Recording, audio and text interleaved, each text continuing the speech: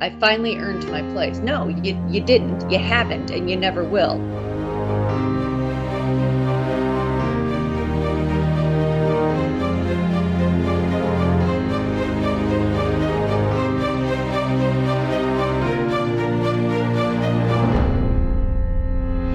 Hello, this is the Adventure Through the Bible podcast. My name is Matt. Joining me today are your friends and mine, Tracy. Good morning. And Karen. Hello.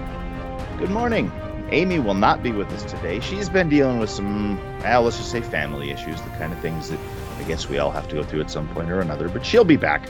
She's just dealing with little things that everybody has to deal with, and she's out of town and on the road. So she will not be with us today, but I have every confidence that we will sound competent all the same.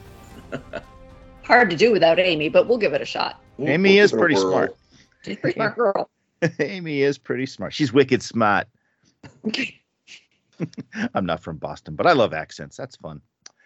Well, that was terrible. Well, I didn't say I was good at it. You're better at, like, what are those little cartoon animals that do the Veggie Tales? Yeah. Super suction ears away. See, better than that. Better. Yes, good. Oh my gosh. Okay.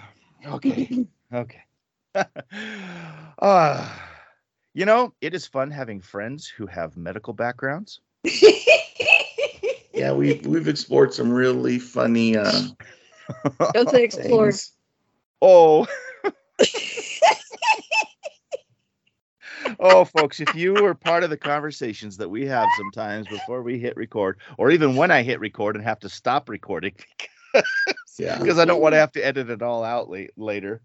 We've talked about hernia surgeries this morning. Yeah. We've talked about C-sections and natural birth and who gets to be in the room and who gets to watch what.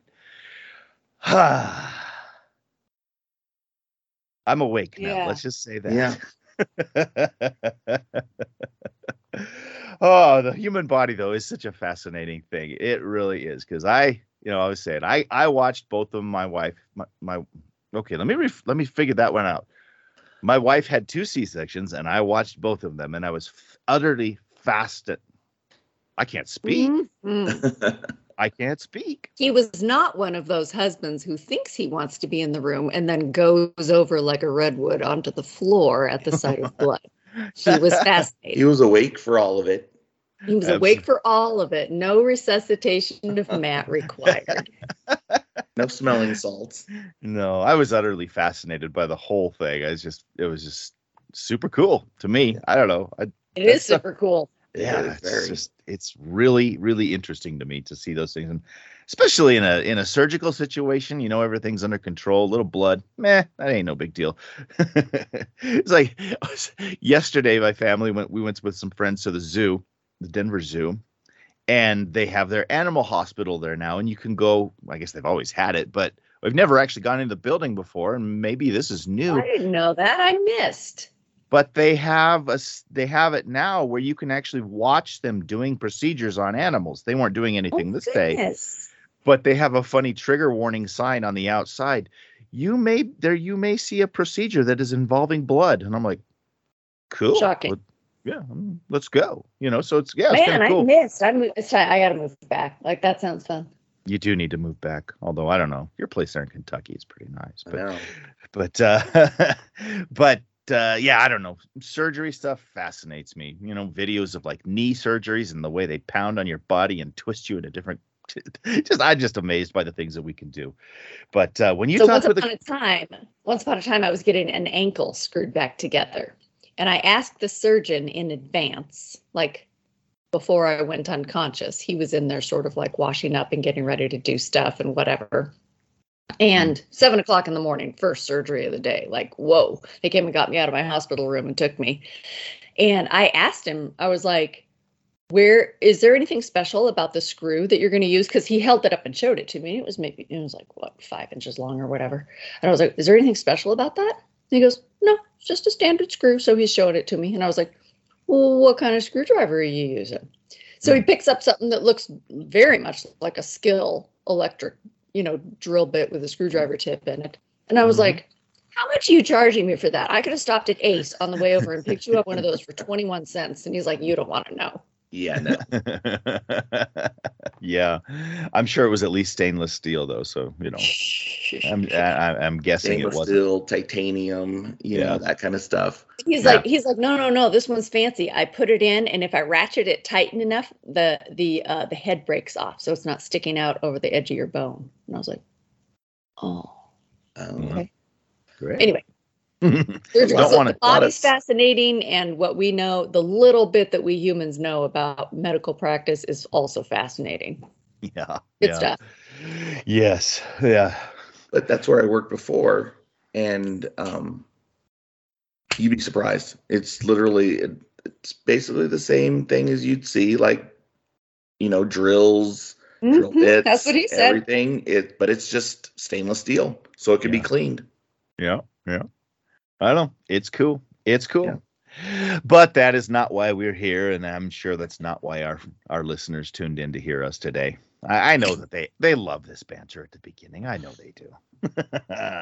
But we are here today to talk about the Bible. Now, last week we were talking about Luke chapter 7. We were talking kind of specifically about, or wait a minute, am I in the right place? Yes. John. We were talking about John the Baptist, and he had sent messengers to Jesus. And then Jesus was kind of reacting with the crowd around him to the situation of John the Baptist and how, he was pointing out that John, he was really kind of, how would I say, praising John for what he had done as a prophet, as someone working for the kingdom. And he came up with this phrase that we sort of got a little stuck on last week, and we kind of wanted to revisit this. He said, in the context of praising John, he says, the kingdom of heaven suffers violence, and the violent take it by force.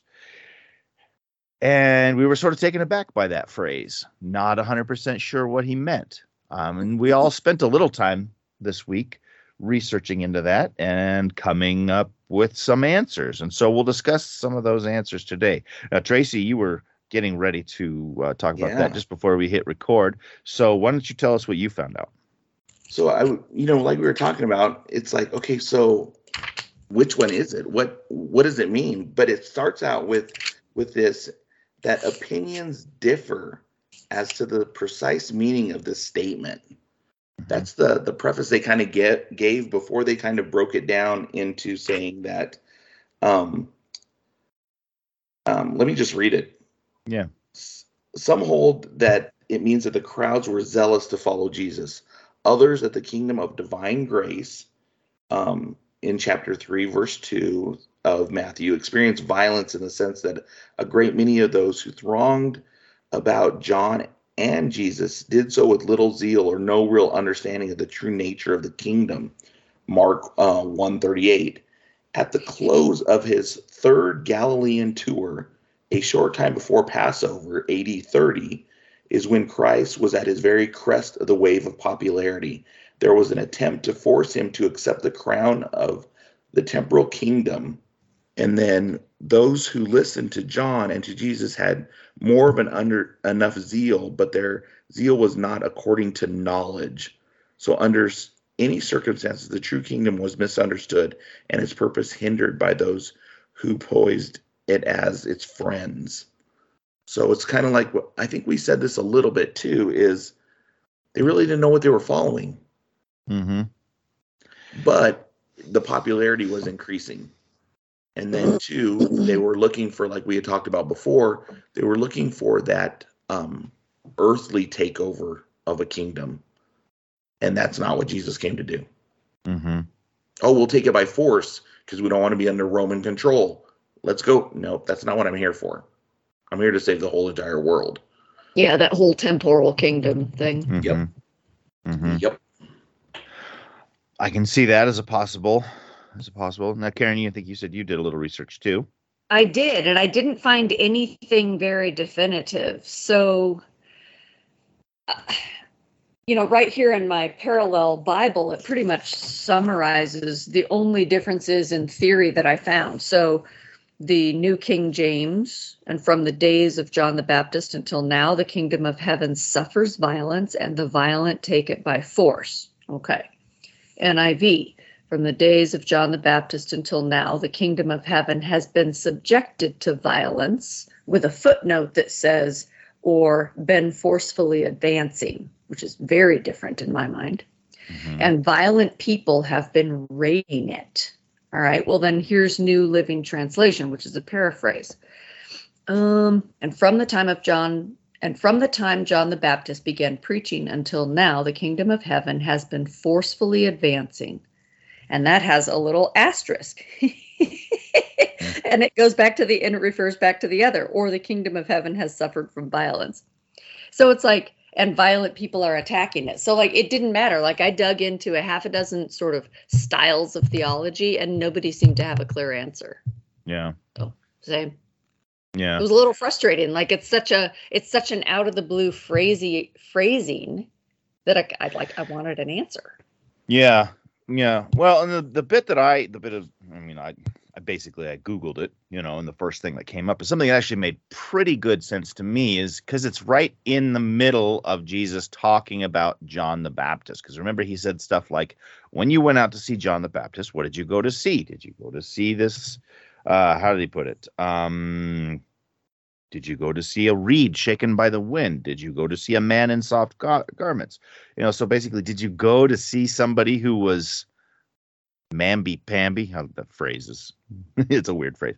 Did you go to see somebody who was weak? Did you go to see somebody who was not confident? Or he says, did you go to see a prophet? And then in the middle, as part of that, he talks about, how John the Baptist is the embodiment of Elijah returning to welcome in the Messiah. And so he's building up John at that point. And then he comes in with this phrase, which seems to indicate that, at least to me, it's what makes kind of the most sense to me, is that the kingdom of heaven is going to be taken by people who really, really want it, who really want to be there. They're not going to be weak. They're not going to be, like he said, a reed shaken by the wind. They're going to stand strong. They're going to stand firm. And when the violence of this is kind of an allegorical way of saying it, but if you want it, you got to take it. You have to grasp it. You have to hold on to it. You can't let anybody take it away from you. And so that's kind of the way I was taking it. And I think maybe it has sort of some dual meaning, because he is talking to people who are expecting the Messiah to come and free them from the Romans. And so some of them were kind of wanting that violent revolt to get to when there's kingdom of heaven. They're probably thinking basically of Israel. He's talking to these people, but at the same time, he's got that dual meaning, Yeah. So yeah, you want to take it by force, but you're kind of taking the wrong thing. Or you can say, do you guys want to hear the most flattering sort of assessment that I read? This one I thought was interesting. Okay. Says, the pressing multitudes that had followed John continued to follow Jesus' ministry.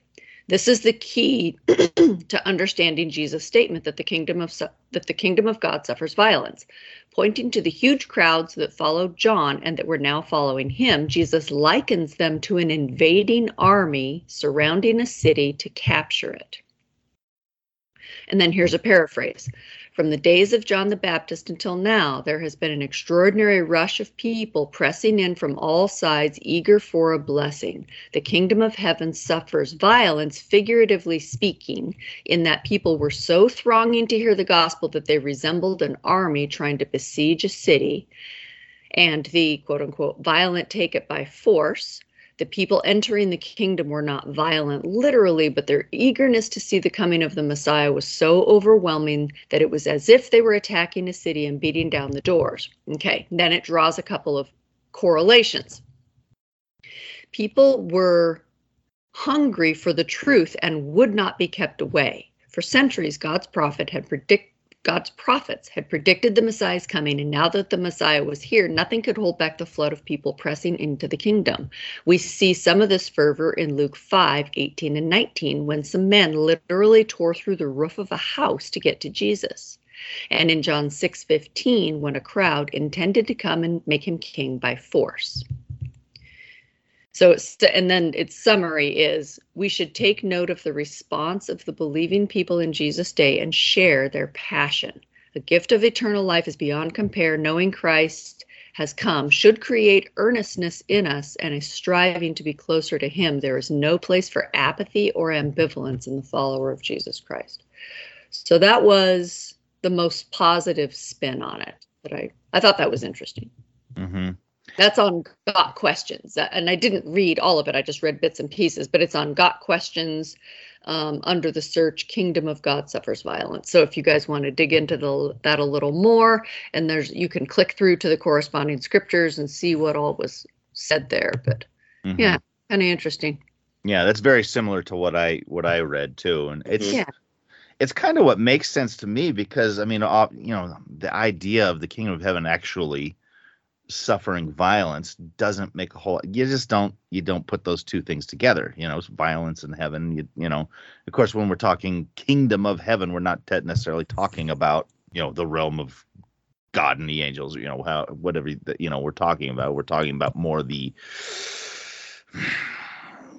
concepts of Jesus's teachings and everything that God wants for his followers.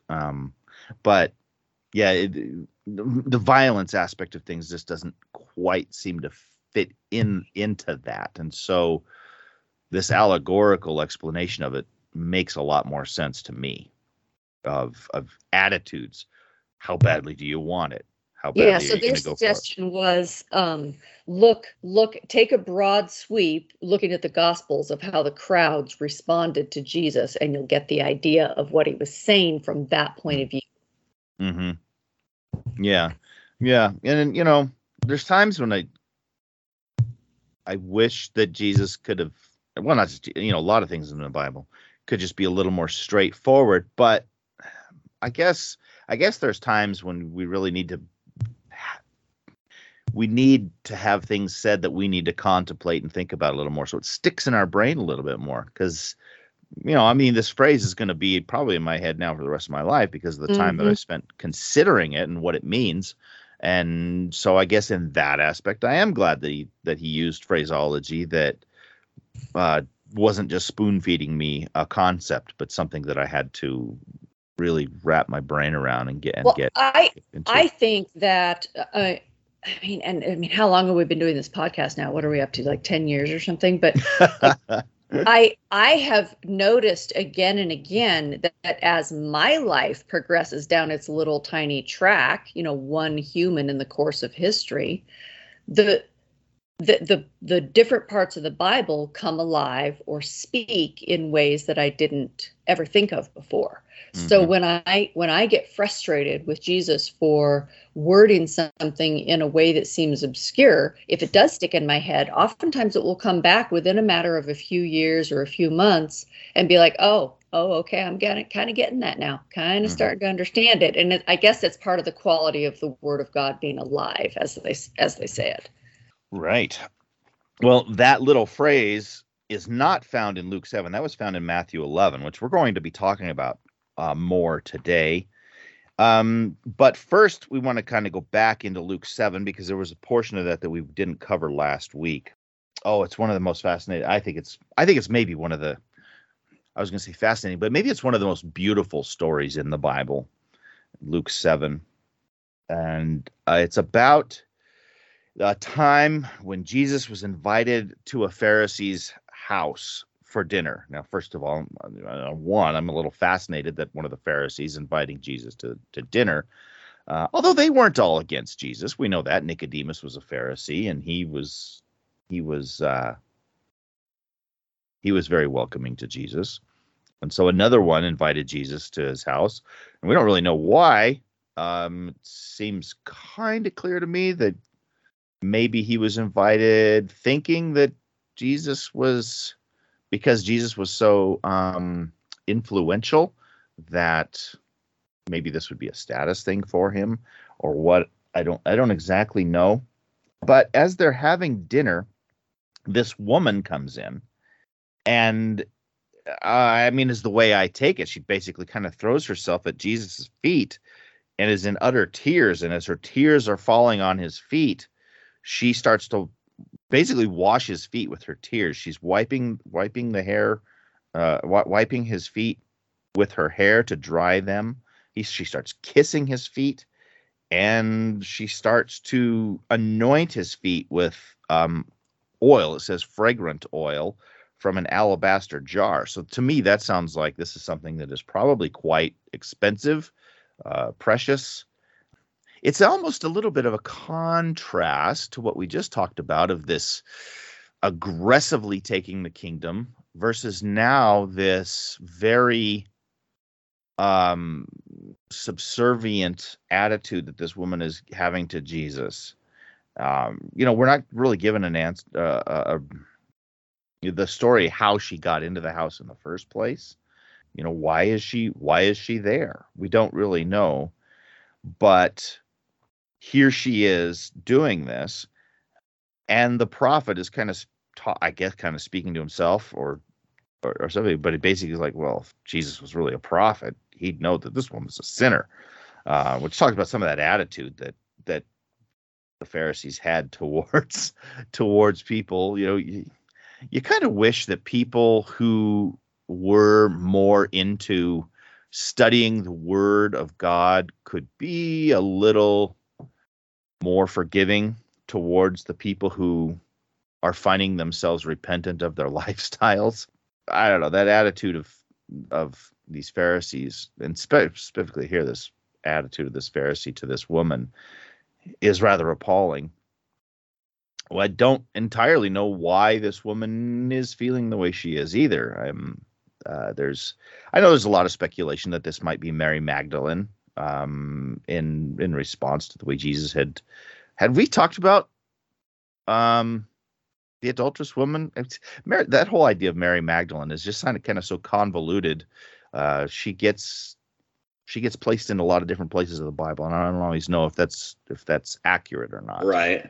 And so I know a lot of people think this may have been Mary Magdalene, and that woman that was caught in adultery. Maybe it is, maybe it isn't. I don't know. I don't know. What do you think about the story at this point of Jesus being invited, of this woman coming in, of this attitude of this Pharisee? There's a lot to unpack here. To me, it still followed the same thing, because he's done this before. They've accused him of this before, of hanging out with sinners, but that's what he came to the world to do. Right. Mm-hmm. Mm-hmm. So it was like, okay, yeah, they've said this, they've had the same argument before, and it's almost, you hate to say, but yeah, you said it before, so he answered your question, let's just move on. Yeah. But they don't. They really harp on it, and I think that was the grounds for them to crucify him, is that's what it was. They wanted that differentiation between, being like the Pharisees and the Sadducees, of following the law to the T, and not associating with sinners. It's like, nope, that wasn't his mission. Mm-hmm. To me, a part of it is with these Pharisees' attitudes towards these women, and a lot of Christians' attitudes towards people today. My thought is, this woman is obviously feeling bad about the way she's lived her life, whatever it is that has brought her to Jesus at this point. She's obviously feeling bad about it. And the Pharisees' attitude is just like, well, you're just a terrible person. And my thought is, well, how do you expect her to turn her life around if nobody will let her? Do you expect her to just continue? Or are we just going to shun her forever? I am not a proponent of the once saved, always saved.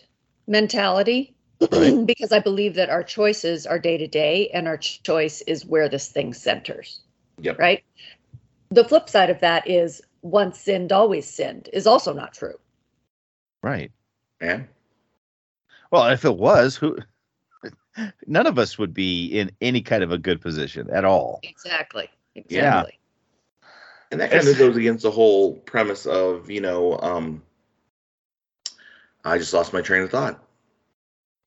of freedom of choice. Mm-hmm. You choose daily. You choose what you're going to do daily. Mm-hmm. It's bringing to mind right now a story. I don't remember if I read it. I don't remember if somebody told it to me. We might have even talked about it here on the podcast before, but of a church that was built, maybe it wasn't built. It ended up having a strip club right next door, which is bizarre to me. Which maybe makes me wonder how well was that church functioning before the strip club got built next to it. But that's, it's kind of a different scenario. But people's initial reactions to this strip club was wanting to shun the women who were working there. But the pastor of that church started befriending the women and started encouraging his congregation to befriend these women. And in the course of a rather short time, it's been a while since I've had this story relayed to me, but in a rather short time, most of those women were attending that church and the strip club was shut down. If you're only going to look at people for the sins they've had and you're going to hold that against them forever, how do you expect them to ever turn their life around? How do you expect them to ever find the peace that they could possibly have in Jesus and doing what is right if you won't even give them a chance? So I used to live in Alaska, Mm-hmm. and one of the pastors that I knew up there was what they call a bush pilot. So a lot of the towns in Alaska, including the state capital, weirdly, don't have roads to them. And so you have to fly. And if it's just a little blip on the map, you're not going to have commercial airlines going in and out of there. So if you're a businessman of any sort or a missionary or whatever, you may need to have your own small plane so you can get in and out of these villages. So at one point, he was assigned a number of these small bush villages, and he was a pilot. And so one of the things that he would do is whatever church he was supposed to, so he was on a rotation, right? So whichever church he was supposed to preach at that weekend, he would fly in the night before so that he could get up very early in the morning, go around to all the bars, pull his congregation out of the sawdust, brush them off, and bring them to church. So the question is, who's your audience? That's a big thing in sales. You have to know your audience. Well, this is the gospel. Who's your audience? Where are they? How far do you deviate from your path to go get them? Right? And that's one of the questions. So as far as why people believe this is Mary, in Matthew 26, it tells the story. It tells a story, which appears to be the same story, but it refers to Simon as Simon the leper, right? So he'd maybe been healed. And that it also specifically says that Jesus was in Bethany. And we know that Mary, Martha, and Lazarus were from Bethany. So that might be why this is connected. So here, briefly, is the story in Matthew 26. It starts in verse 6. When Jesus was in Bethany in the home of Simon the leper, a woman came to him with an alabaster jar of very expensive perfume, which she poured on his head as he was reclining at the table. When the disciples saw this, they were indignant. Why this waste? They asked. This perfume could have been sold at a high price and the money given to the poor. Aware of this, Jesus said to them, "Why are you bothering this woman? She's done a beautiful thing to me. The poor you will always have with you, but you will not always have me. When she poured this perfume on my body, she did it to prepare me for burial. Truly, I tell you, wherever the gospel is preached throughout the world, what she has done will be told in memory of her." So that is, I believe, one of the primary connecting points that make people think that Simon the Pharisee is also Simon the leper, which is why in Luke, doesn't he talk to him about forgiveness? Yeah. Well, yeah. So, like, who? So, if we haven't really gotten to that part, but Jesus in verse 40, the Pharisee is sitting there thinking not kind things, and Jesus says, "Simon, I have something to tell you." So, "Tell me, teacher," he says. "Two people owed money to a certain money lender. One owed him 500 denarii and the other 50. Neither of them had the money to pay him back, so he forgave the debts of both. Now, which of them will love him more?" Simon replied, "I suppose the one who had the bigger debt forgiven." "You have judged correctly," Jesus said. All right, so if Simon the Pharisee is Simon the leper, then the cross fiber here is that Simon has had a small forgiveness. He was cured of his leprosy and he was restored. You see what I'm getting at? Mm-hmm. And that then if this is Mary Magdalene, who was, or the woman caught in adultery, or whatever, all those sort of cross references of stories that we have floating around in the New Testament, then she was forgiven much. And so here she is making this huge display of appreciation and love and gratitude. And Simon is the one sitting there thinking, why is he letting that person touch him? Yeah. So anyway, that may be where some of these theological things come from. Mm-hmm.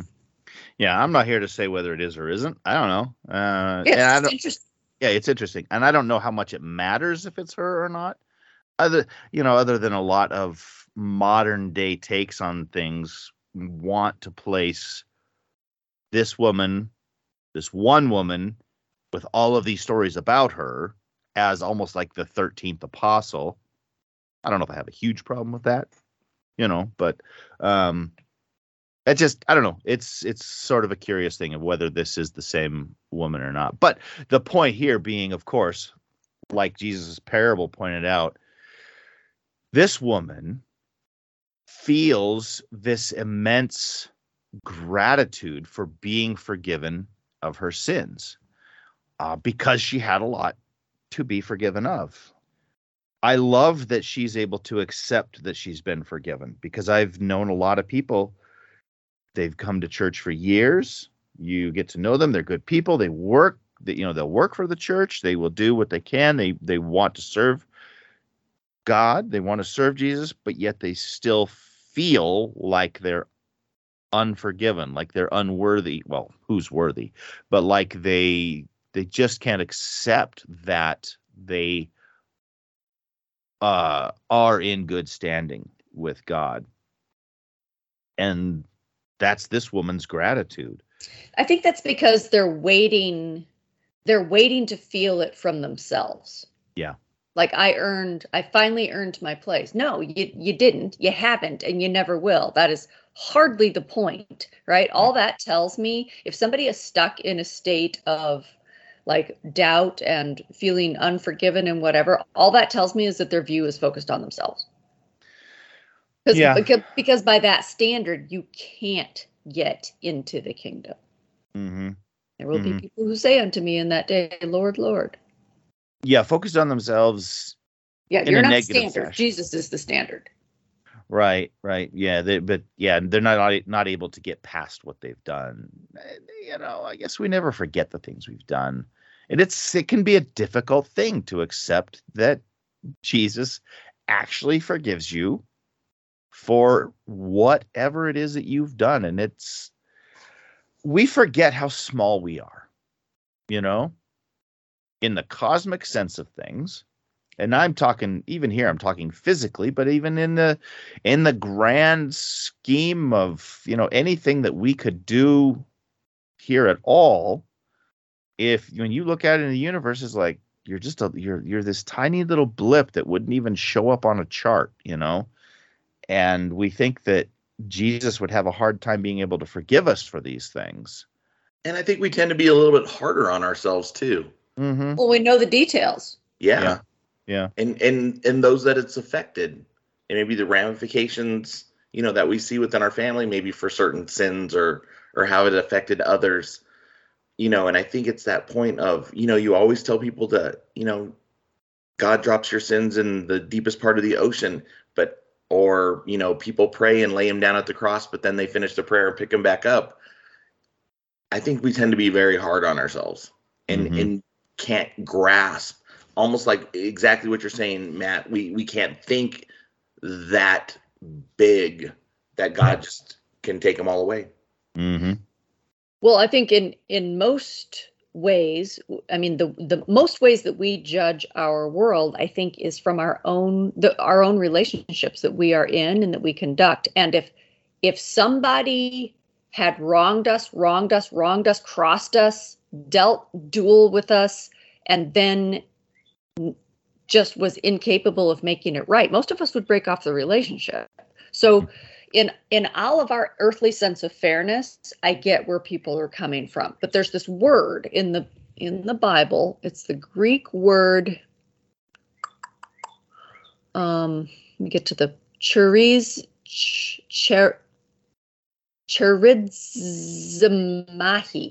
Right. Mm-hmm. That's the one. Sounds perfect. It's lovely.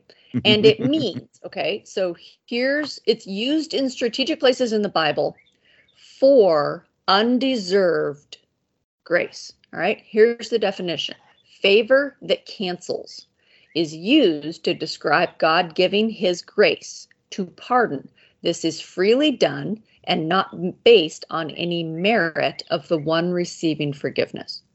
Okay, so it's one-sided grace, mercy in its truest, most base definition. And that is one of the ways that we are forgiven. Mm-hmm. So it has nothing to do with us. Literally doesn't even involve us. It is blanket forgiveness offered through Christ, through that process, through the process of salvation. And it is offered whether or not we accept it. It is not something we earn. It is more like a huge river with a strong current, and we choose whether or not to get into that thing. I try to put myself into this woman's shoes, not knowing what she's done, unless this is the woman who was caught in adultery, but we don't know. I would guess in this society, though, it's maybe still, whether this is the same woman or not, I would suspect the situations are probably the same. I don't have any great reason to think that, other than it's just gleaned from the bit I know about that society at the time. And the way that other people must have treated her, and Jesus treats her with kindness. Jesus has, and is she coming to Jesus at this point seeking forgiveness? Because as you read through, and at the end, he tells her, your faith has saved you. At first he tells her your sins are forgiven. And so it's maybe she is coming looking for forgiveness at this point, rather than being grateful for already having it. And it could be just that unsaid action that she did of doing that, and the tears and the washing of his feet and the adding of perfume. And how that sometimes you try to make up for what you did with actions. Mm-hmm. I think that kind of falls in the line here, is that it's one of those unsaid things, but Jesus knows what she did. Mm-hmm. And I think by those actions, she's trying to ask for forgiveness without verbalizing it. Mm-hmm. Because everybody's already made judgments on her anyway. She's a sinner. Yeah. It's like, what more do I need to say? These people have already judged me already. Right. So the way she is coming to Jesus, I think, is a beautiful thing. And the way Jesus reacts to her I think is a beautiful thing. And the way that he the way he rebukes this Pharisee is what word do I want to use there? It's kind of a bold move on Jesus' part, just to basically say, look, at this woman the woman is coming to me with this service, and you have offered me nothing. Really putting this guy in his place. Like you cannot judge this woman. You cannot you are not in a position to think this way about this woman, and so don't, because she's doing more than you ever thought about doing, and he forgives her. A couple of things. I'm sitting here scrolling through an online concordance on that word, that one-sided forgiveness word. Uh-huh. And that is the word that is Luke used in his story of the two debtors. So neither of them had the money to pay him back, so he forgave the debts of both. The debts are legitimate. They're forgiven regardless of their legitimacy. It is one-sided, unmerited forgiveness, right? Okay, so that's one thing. And then the way Jesus describes the woman's actions here in verse 47 is pretty cool. Says, therefore, I tell you, her many sins have been forgiven, as her great love has shown. But whoever has been forgiven little loves little. All right. Do you guys remember that text that says we love because he first loved us? Mm-hmm. Mm-hmm. So that's it. Like his forgiveness flows to us because of his love, and then we love him in return. And this is, I mean, to me, this is just a beautiful story. It's a gorgeous story of her demonstrativeness. And I do wonder why she was in the house. Yeah. I've always wondered how she got in. Why is she there? Is she? I mean, she may be a servant in the house. I don't know. And why didn't they ask her to leave if she had no place there? Right. You know, it's just the whole thing is fascinating, and I want more detail, but I don't have it. Yeah. Right. Yeah. I guess she was in there because this story needed to be told. To be told for generations to all hear the gospel. Mm-hmm. Mm-hmm. But so, Jesus is, his forgiveness here is, his display of forgiveness here is rather amazing. Yeah.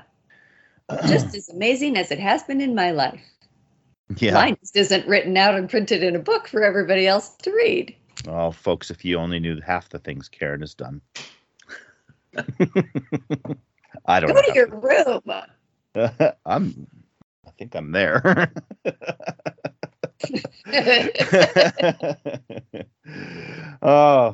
But in this vein of forgiveness, then, as we move to Matthew 11 in our reading, or I should say back to Matthew 11 or on to Matthew 11, however you want to put that, whatever. And Jesus is talking about, all right, let me try to rephrase this. Let me just start this sentence over.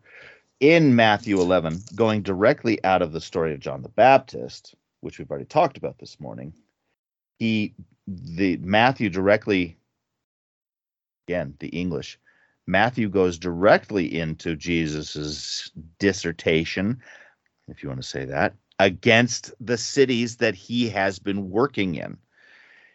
He's talking, he says, as Matthew puts it, he began to rebuke the cities in which most of his mighty works had been done. So we can think of the things he's been doing. He's been healing people. He has been forgiving sins. He has been preaching. He has been raising people from the dead. And Jesus says that if the things that he had done in these cities had been done in cities like Tyre and Sidon and Sodom, I mean, remember that story about Sodom and Gomorrah, if he had done these things there, those cities would have been saved. But these cities, the way Jesus makes it sound, are worse than those cities ever were, because they've seen things Jesus has done and they're not accepting him. Of course, there's the people who are, but can you imagine seeing Jesus, having Jesus say, this is worse than that? What does that say about us now, thousands of years later, having these stories of Jesus? What would he say about our cities now? What would he say about our civilization now compared to yeah. I mean, you think of that story of Sodom and Gomorrah and the way that they were. Yeah, I know a lot of people want to say that they want to place all of the evil of that story of Sodom and Gomorrah on men who wanted to gang rape other men. But it's clear in that story that there was gross. Well, yeah, but it's clear in that story that there was far more going on in that Right. city than just that. This was a city that was just utterly devoid of morality, it would seem. But I wonder too if it's that Jesus sent messengers to Sodom and Gomorrah, sent angels, but these cities he went personally. Mm-hmm. And I wonder too if it's how he described too. I'm thinking about it like he described the temple. That, how did he put that? The former is greater than. You know where I'm going with this one? That Solomon's temple was great. It was exalted, but the former will be better because he was actually in it. Yeah, right. And I'm wondering if he's judging him the same way. Is like, I personally went there and they rejected what I was teaching them. Mm-hmm. And they're worse than Sodom and Gomorrah. And if Sodom was still here, it would be here because it wasn't nearly as bad because I did it personally and they rejected it. Mm-hmm. Yeah. And those people at that time would have accepted the things that I'm giving you. Yeah. And you They guys would are have rejecting changed. it all. I liken that in my head to the story of Nineveh. Mm-hmm. Nineveh was set for destruction. Whatever was going on over there, it deserved its very own prophet sent to them to make a fuss and call out the issues. What was it? It was like 100,000 people or 120,000 people. It's a fairly large town in those days. Right. And sure enough, Jonah shows up and he does his thing, belligerent or unwilling as he was, he shows up and does his thing and then goes and sits on a hill overlooking the city under a shade plant and waits to watch the city go up in flames. And when it doesn't, he says to God, "This is why I didn't want to go here. I know you're patient and I knew you would go back on your word when they changed." Right. Jeez, oh, Pete. Anyway, so Nineveh, who knows? Their sins weren't really enumerated or illustrated out like Sodom's were. That's pretty graphic illustration between the way Lot talks about his daughters, and Lot's supposed to be righteous, and between the way the townspeople are ready to go after the angels. It's not great. Whatever's going on there is not great. Yeah. But we don't really have some detail like that about Nineveh, but yet they warranted their own prophet. Their very own crazy-haired, stomach acid eating guy to walk around holding up a cardboard sign saying the end is near, and they changed. They even made their animals don sackcloth and ashes and fast. Yeah. They got it. They got the message. And yet, so if you contrast that with what's going on here, Jesus is making some strong statements. Mm-hmm.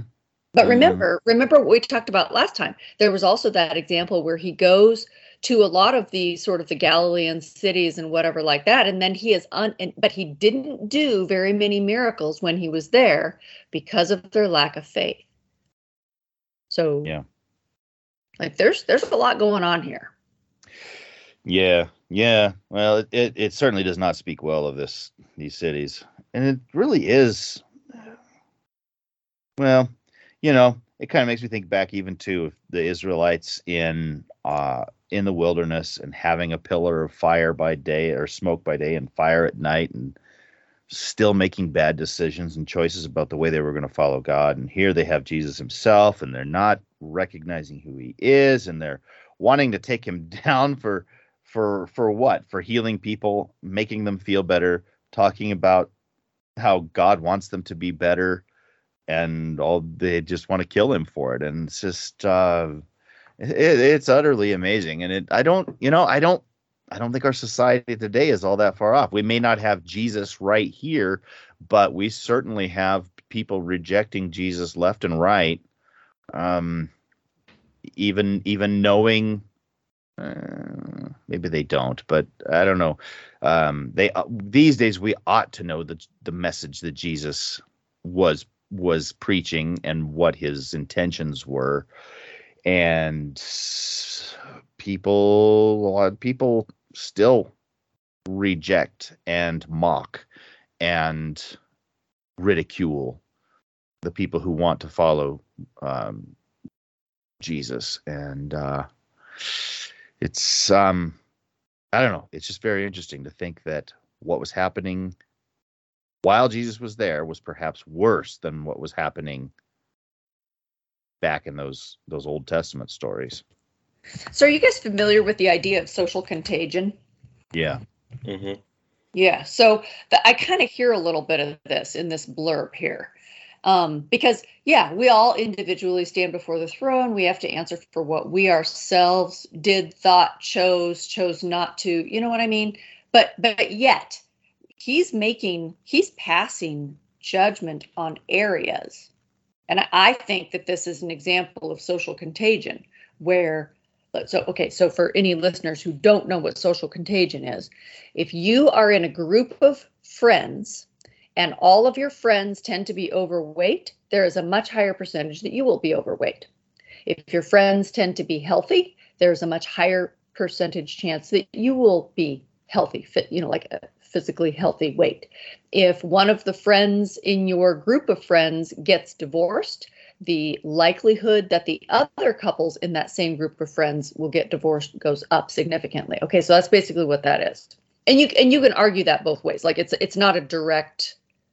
We follow each other. Whatever is established as a norm in our little world, we tend to be okay with that because it's air quotes normal, right? Does that make sense? So what I'm hearing here is that every individual in Tyre and Sidon and Capernaum and Chorazin and Sodom will stand before the throne as an individual. But there were also little bits of groupthink that had taken over these areas.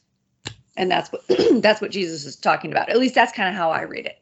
Yeah. No, I think so too. Yeah. I don't know. It doesn't speak well of living in cities in general too. Consider how much violence and decadence we have in our larger cities now. It just sort of seems to compound upon itself. Maybe cities aren't a great place to be. I don't know. That's sort of a side note on that. But then in that vein, then Jesus he goes on to talk about how he gives true rest.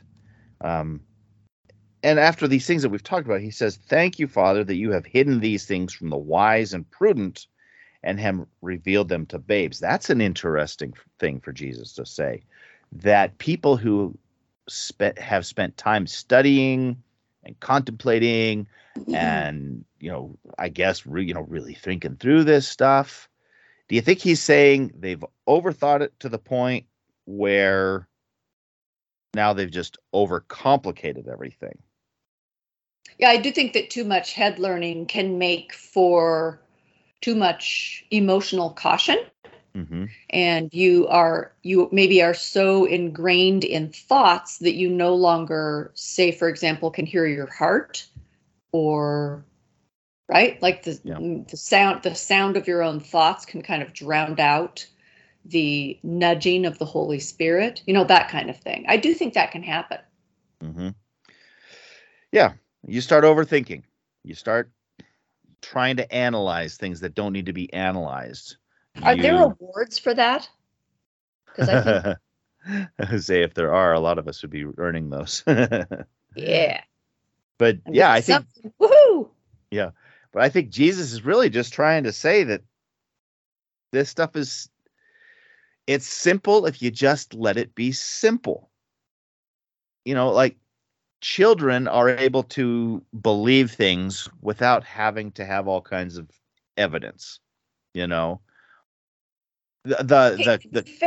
devil is very tricky and has some convoluted deception out there. So I genuinely believe there's a time and place to set aside and just think. I do believe that has its place. Yeah. But there's also that time and place for simply believing. Yeah. Just take it as it is. Just, like we've been talking about Jesus's ability to forgive the things that we think are just utterly devastating. Well, they are. They are to us. No, they're probably devastating to him too. He just has this huge capacity for grace. Yeah. But he can forgive, and he does forgive. And if you will just let that be what it is, don't overthink it, don't overcomplicate it, don't contemplate that too hard, just let it like wash over you. I think that's what he's trying to say. But when you're trying to get into the mechanics, well, let's see, how can he forgive me? Is it because I've done this? Is he able to forgive me if I say this so many times? If you know, and he's like, no, it's none of that. It's none of that at all. As we've been studying in our church now for 6 months. It's too good to be true. Mm-hmm. And it's right here in verses 28 through 30, like the way that he ends up this little section about, he says famous verses, "Come to me, all you who are weary and burdened, and I will give you rest. Take my yoke upon you and learn from me, for I am gentle and humble in heart, and you will find rest for your souls. For my yoke is easy and my burden is light." Famous verses, famous words. Mm-hmm. And it is that simple. Yeah. And you think, what is a yoke for? If our listeners aren't familiar with the concept, you probably are, but you don't realize it if you haven't heard the word before. But when you would have two oxen together, let's say, and you're going to plow something, and you would put this, what would you call it, like a wooden framework around their necks, so that when one turns, the other one has to turn. And this would be a way that you could train a less experienced ox with a more experienced ox who already knows how to do these things, because when the more experienced one turns its head, the other one has to turn with him. And Jesus is saying, if you just let me guide you, I'm going to be gentle. This is not going to be difficult. But if you fight it, if you try to second guess everything, you're just complicating it. You're just making it hard. So just let me lead you. Mm-hmm. It's that easy. It really is. But we overcomplicate everything. We want to question it. We want to fight against it. But, yes, I know you want me to go that way, but I see this thing in my way that looks like an obstacle to me. And, Jesus is like going, that's nothing. Don't worry about that thing. I know where the real obstacles are. I know what we need to avoid. I know what we need to go around, how to navigate this stuff. So just let me do it. I think that's the hardest part, is that surrender. Mm-hmm. Yeah, we are not good at that. We are not good at that. But he talks here about how all things are delivered to Jesus, he says. All things have been delivered to him by the Father. So he has an authority that is unsurpassed. I mean, imagine having just authority over everything. And Jesus has that. And he says, no one knows the Father except the Son, and the one to whom the Son wills to reveal him.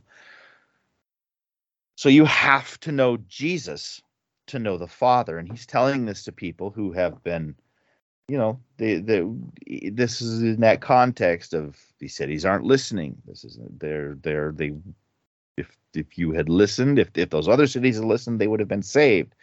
You have to understand, you have to know Jesus to know the Father. He is the picture of Godhood that was given for us to be able to understand. Don't you guys find that as you look around at the world and the chaos and the stupidity and the sheer meanness, the mean self-centeredness of people, it just is kind of a relief, this idea that you could go to Jesus, hitch up next to him and let him drive, and just be like, no, I'm so out of my depth. You got to take this. Like, I'm done. Mm-hmm. Yeah, this is sort of that, I guess, the modern day. The English. You're doing good. The modern day version of this would be Jesus take the wheel. You drive. I'll sit over here in the passenger seat. I'm gonna let you take me wherever you're gonna go, wherever you want to go. Because at this point, my navigational buoys are. See, that's more of a nautical term. But yeah. Work in the sports analogy, and the sentence will be complete. Oh, see, that's where I go bad. I don't. But allowing Jesus to navigate, allowing him to take you where he will, understanding that he's not going to put you in harm's way, at least not, not in the cosmic sense. And I can say that with confidence, because very few people are called to be martyrs. Even if you are called to be a martyr, though, you got to remember that the broad perspective of eternity and that little blip that would be, Jesus is not going to let you be harmed in a way that is going to affect your eternity in the negative. So let him lead you. Go where he draws you. Go where he pushes you, and just let him. And it sounds so simple, but we love to complicate it. Have either one of you guys ever seen what they call the 5-minute sermon on the rope and eternity by Jackie Chan? Nope. Francis Chan, not Jackie Chan. Nope. I got that name wrong. So you know who Francis Chan is? I don't. You don't? I don't think so. Isn't that his name? Huh? I haven't. I think that's his name. Hang on, I gotta look him up. Anyway, he does this great little. They call it a 5-minute sermon, and he's holding up this piece of rope, and the rope is white, except the very end of it is red. And he's like, and basically the point is, like, we're so focused on this little red piece of rope because that's all we can see. That's where we're living, and we're like, if I can just do all the things and I can just get to this little groove in the rope right here, then I'll be happy. We're so focused on this tiny little section of rope that we're living in that we forget that there's all this rope out here that's eternity. Right? Mm-hmm. And that's, that's where the tangible world meets the intangible, and you get to walk without seeing it, when you get to walk by faith without actually seeing the thing you're working towards. Hang on, I'm going to look him up. I'm sure it's definitely not Jackie Chan. I'm very clear on that, but it might be Francis Chan. I've seen Jackie Chan do some pretty cool things with ropes, though. I get good point. 5-minute sermon. Whoops, not Simon. Sermon rope. Discuss amongst yourselves. I'll be with you in a moment. It is him. Yeah. That's totally Francis Chan. Mm-hmm. I will. I'm going to send the link, and then Matt, if you want to post this with the podcast, it's quite good. Yeah, I'll put a link in the podcast notes, and I'll share it on the Facebook page too, if I can. Okay, I just sent it. Yes, it is Francis Chan. Cool. Anyway, that's the point, is just like, there's a lot out there, and you should be worried about eternity, not the little red end of the rope, which is the only thing within your sights. Mm-hmm. And yes, that is hard to do because we've never even caught a glimpse of eternity, but this little tiny red end of rope that's in our face is really in our face. So yes, it is difficult. Mm-hmm. That's where if you overthink it, you'll think yourself right out of it. Yeah. Yeah. And so that's, that is ironically the challenge for us, to stop looking at it as a challenge and to simply accept, like a child, like a babe, the simplicity of it, accept that this is true and that it really is that easy.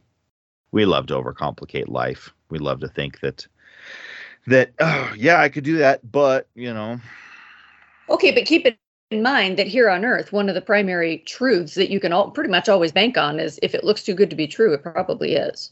So then here comes Jesus, and he just is like, no, it's the total opposite. Yeah. But how many times have we talked about this in the podcast? Like, Satan's kingdom and the way it functions is upside down from what Jesus teaches. It's upside down, and it appeals to our lowest natures. So all of it is very opposite, and it's hard. It's really hard to just walk in faith without without pausing to overthink the thing that's right in front of you. I get it. I do it all the time. Yeah, no, There should be an Olympic sport called overthinking, and I would have so many gold medals, and then I would sell them, and I would buy something I actually wanted. No, it is kind of our nature to overcomplicate, as unfortunate it is. It's a new thing that Jesus wants us to consider. And if you can get your head in that space, it's a good space to be in. And that's where we should try to be every day. Any other thoughts about anything we've talked about today? Did we miss anything you guys were just itching to talk about? I have no thoughts. No, I think we got it. Karen has no thoughts. I know that is completely untrue. Never have thoughts. I may have words, but I don't have thoughts. Let's not confuse the two. That's funny. Sounds like the Scarecrow from Wizard of Oz. If I only had a brain. I know a lot of people who say a lot of things without a brain. Oh, gosh. Well, okay. So great discussion. That will wrap up our discussion then of Matthew chapter 11. Next week, we will get into, let's take a peek here real quick. Let me turn there. Luke chapter 11, I believe, is where we're going to go. And that chapter is chock full of interesting things. I will almost be surprised. We've talked about a little bit of it, but I'll almost be surprised if we get through the whole chapter next week. Luke chapter 11. Lots of interesting little things for us to talk about. And so, listeners, as you are reading that and waiting for us, remember you can reach out to us at attbpodcast@theadventure.org. Look us up on Facebook, where I will post that little link of stuff that Karen just talked to us about. Make sure that you share the podcast with your friends and family. You can just click that share button on the Facebook page. That's an easy way to do it. And then make sure that you subscribe to the podcast so we reach you in your feed each and every week. We look forward to talking to you again next week. Thanks for listening.